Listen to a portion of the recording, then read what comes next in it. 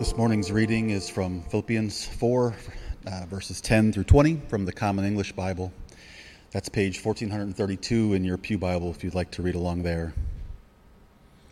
I was very glad in the Lord because now at last you have shown concern for me again. Of course, you were always concerned but had no way to show it. I'm not saying this because I need anything, for I have learned how to be content in any circumstance. I know the experience of being in need and of having more than enough. I have learned the secret to being content in any and every circumstance, whether full or hungry, or whether having plenty or being poor. I can endure all these things through the power of the one who gives me strength. Still, you have done well to share my distress. You Philippians know from the time of my first mission work in Macedonia how no church shared in supporting my ministry except you. You sent contributions repeatedly to take care of my needs, even while I was in Thessalonica. I'm not hoping for a gift, but I am hoping for a profit that accumulates in your account. I now have plenty, and it is more than enough. I am full to overflowing because I received the gifts that you sent from Epaphroditus. Those gifts give off a fragrant aroma, an acceptable sacrifice that pleases God. My God will meet your every need out of his riches in the glory that is found in Christ Jesus. Let glory be given to God our Father forever and always. Amen. Let us pray together. Lord Jesus, how thankful we are this morning that we can be here and celebrate what you are doing in our world.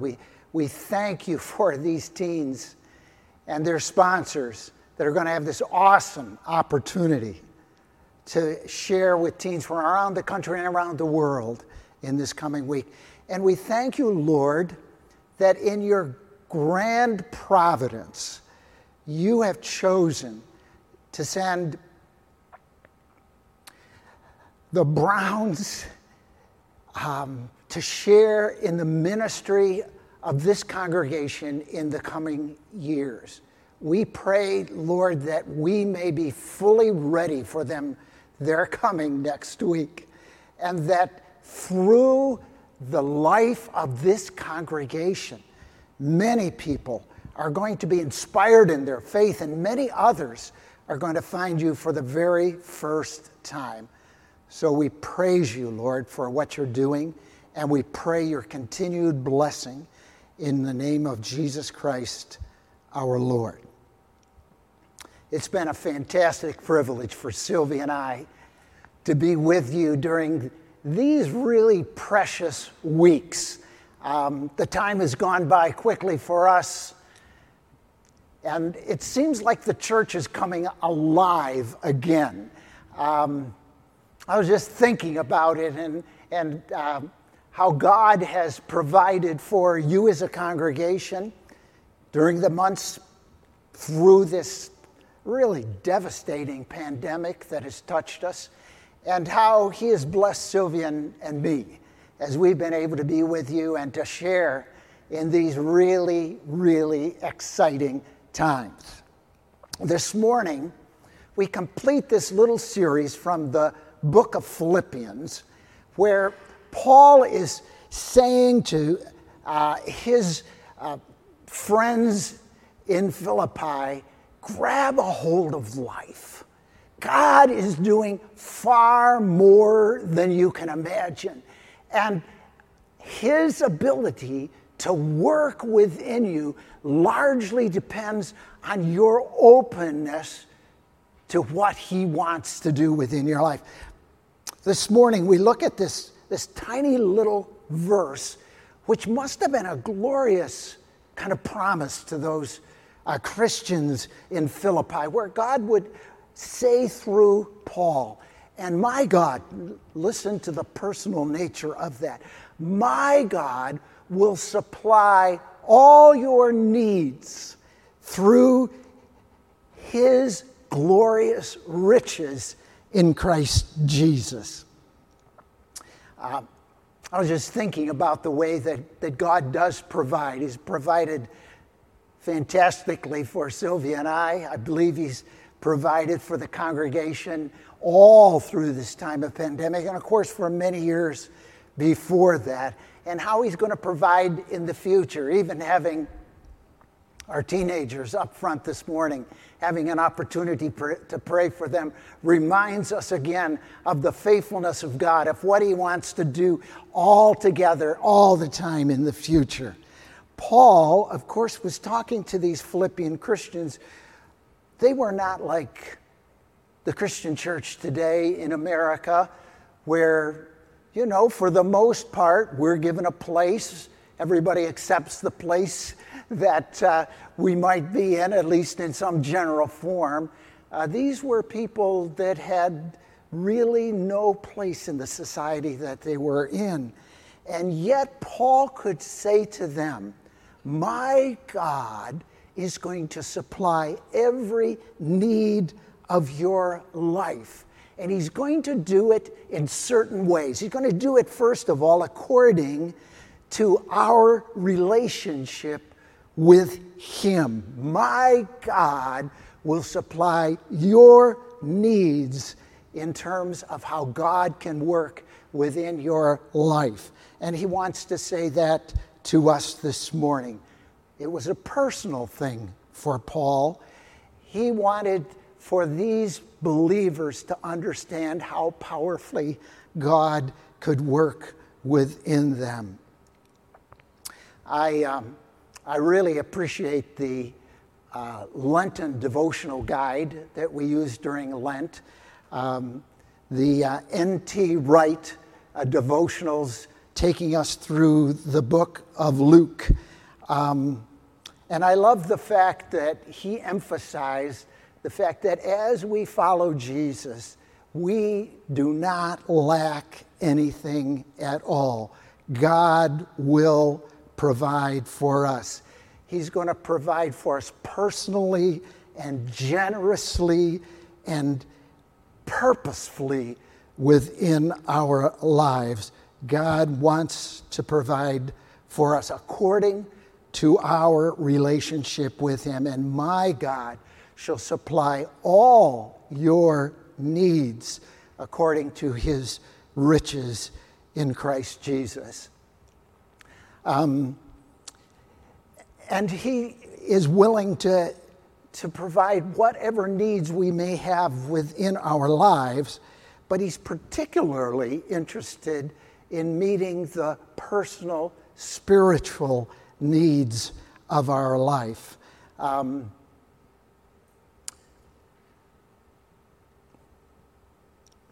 One of the really difficult kinds of times for Sylvia and I in our work in terms of the church happened to us about the turn of the century.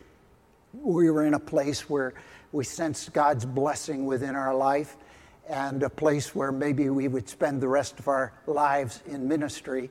And then Free Methodist World Missions began to talk to us about the possibility of leaving that church in Rochester, New York, and coming to Indianapolis and overseeing Free Methodist World Missions.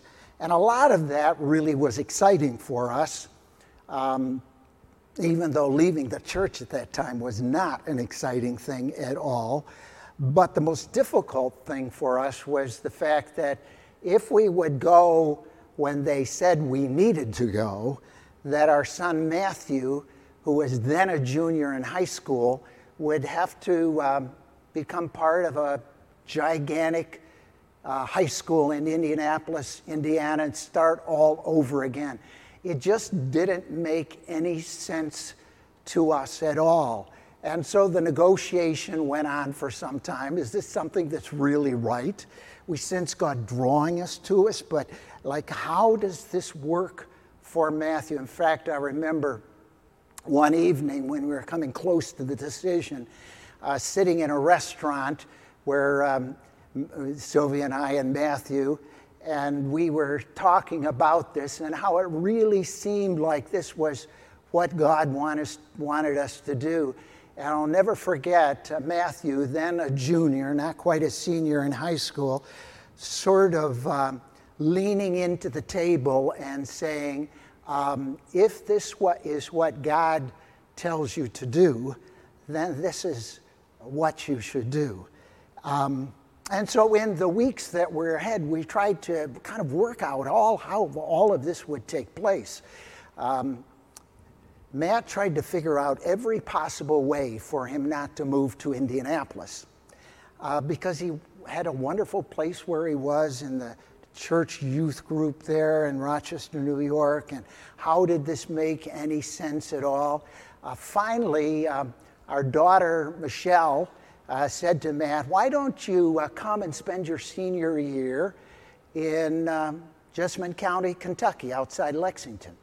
And you can live with us, and why don't you do that? And so we continued to think and pray about it, and finally we said, well, I believe this is what God wants for us at this time. And I was trying to figure out, how does my God provide in a circumstance like that? I'll never forget sitting in the judges' chambers in Nicholasville, Kentucky, as the official responsibility for Matt was transferred from us to our daughter, Michelle, and saying, God, how could you possibly be in this? But the truth is, regardless of what situation we may find ourselves in life, God has a way of providing for us. The public school that he was a part of had quite a bit of flexibility and said, Matt, if you don't want to go your whole senior year, double up on English the first semester and you're done in January. He thought that made sense.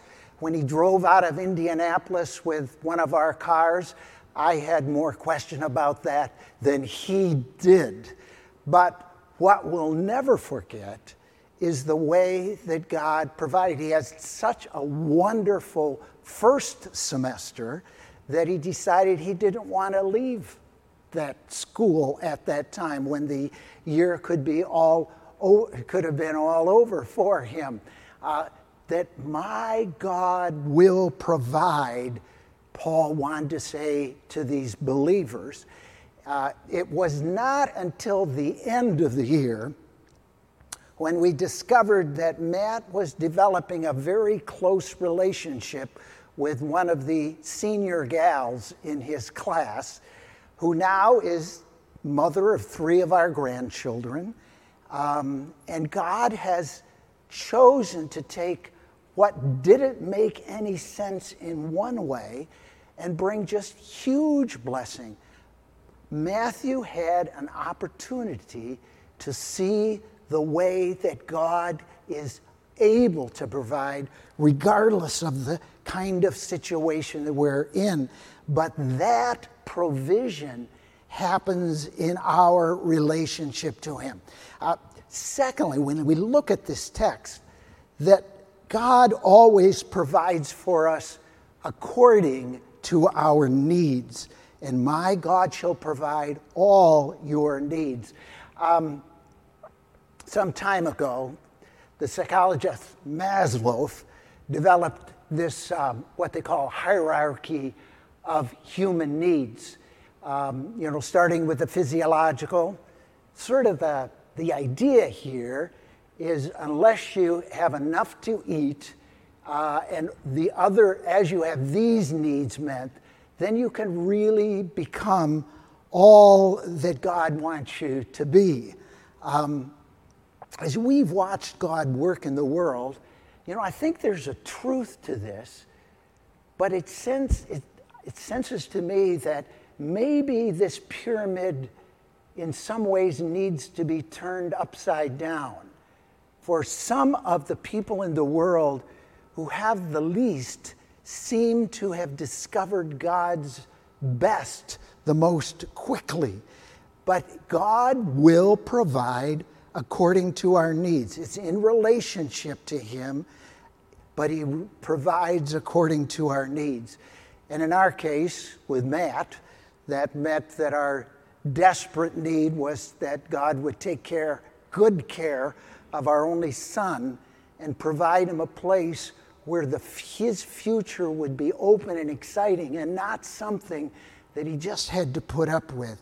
So Paul says, God can do this. He can provide. And finally, he talks about God will provide according to his resources. Out of his resources. In relationship to his resources, not just in relationship to what we perceive to be our need. He can provide out of the riches of his glory in Jesus Christ.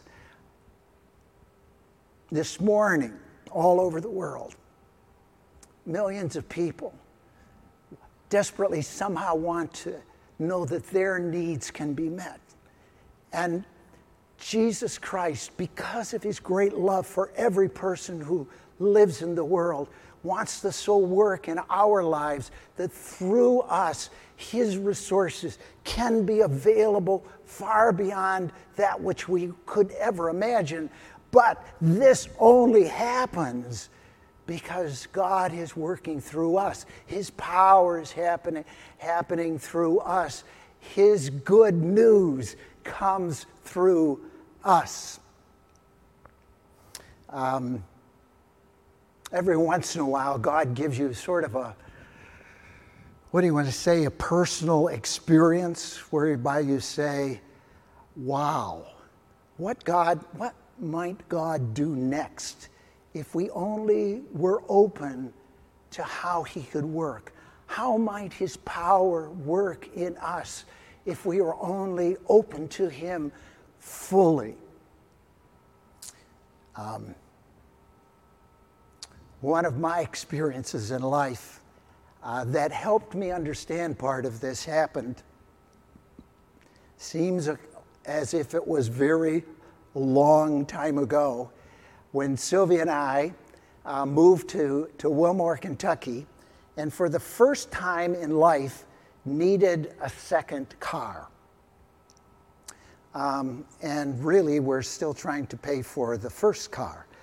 Now, this was some time ago, and so some things worked a bit differently with automobiles than they do today. But I remember talking to some friends in the church that we were a part of and saying how we were trying to look for a second car, good used car, something like that. And my friend Bob said to me, I have an old Datsun. They don't make them anymore, so this was a while ago. Sitting in our backyard that was in a small accident, and we're really not sure what to do with it, but the thing starts up. Every time you turn the key, it starts up. And it's probably would work for you for a while. And he said, you can have it for free. And I thought to myself, it sounds like something we can work with. At least I should look at it.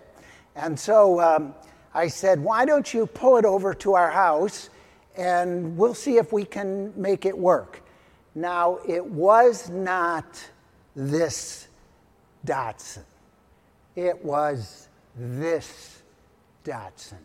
And initially, its condition was not quite the same as this condition.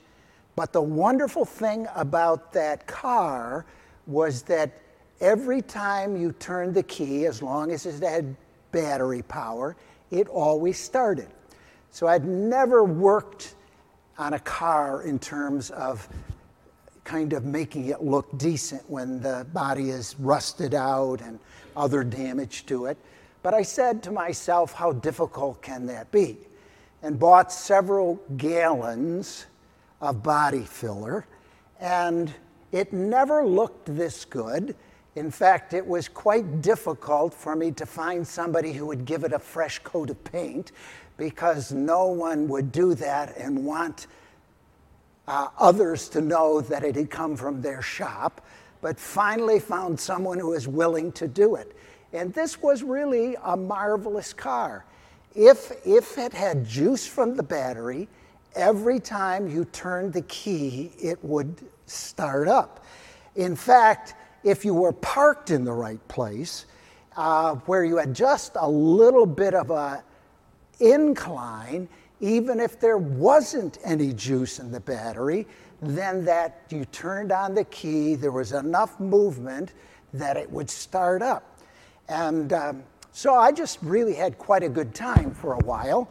I would drive it, always making sure that I hadn't used the headlights or I hadn't used the windshield wipers, because those would drain the battery. And usually if I'd drive a few miles, I'd try to set it on a hill just in case we had to give it a little bit of an incline if the battery wouldn't work. And for months it would work. And then I discovered the other wonderful thing, which was the battery from that old car was similar to the battery that was in our other car. So periodically I would just trade the two batteries, and I'd have a battery that would start it up for a few times. Try not to drive at night, so you don't need the headlights. Don't use the windshield wipers unless you're desperate. And for actually a few weeks, now this was not recently, this was a while ago with our highly computerized car, it would never work today. But for months, I would drive into the hospital in Lexington, 10 or 12 miles away, drive back home again, but it was only a fair weather car. And part of what Paul is trying to say to us here is that God does not want us to be just fair weather Christians. He doesn't want us to just have a battery that will get us so far. And my God, Paul says to these Philippian Christians, He will supply every need of your life out of the riches of who Christ Jesus is, as you let Him work in your life and you let Him do the miracles that only He can do. But it comes because there's this, what you want to say, an eternal, a divine generator that's always making sure that internal battery is ready to produce the power that we need in our lives. And so it's as if Paul is saying to these Philippian Christians, you are some of my favorite people. And you have stood with me when none others were able to do that.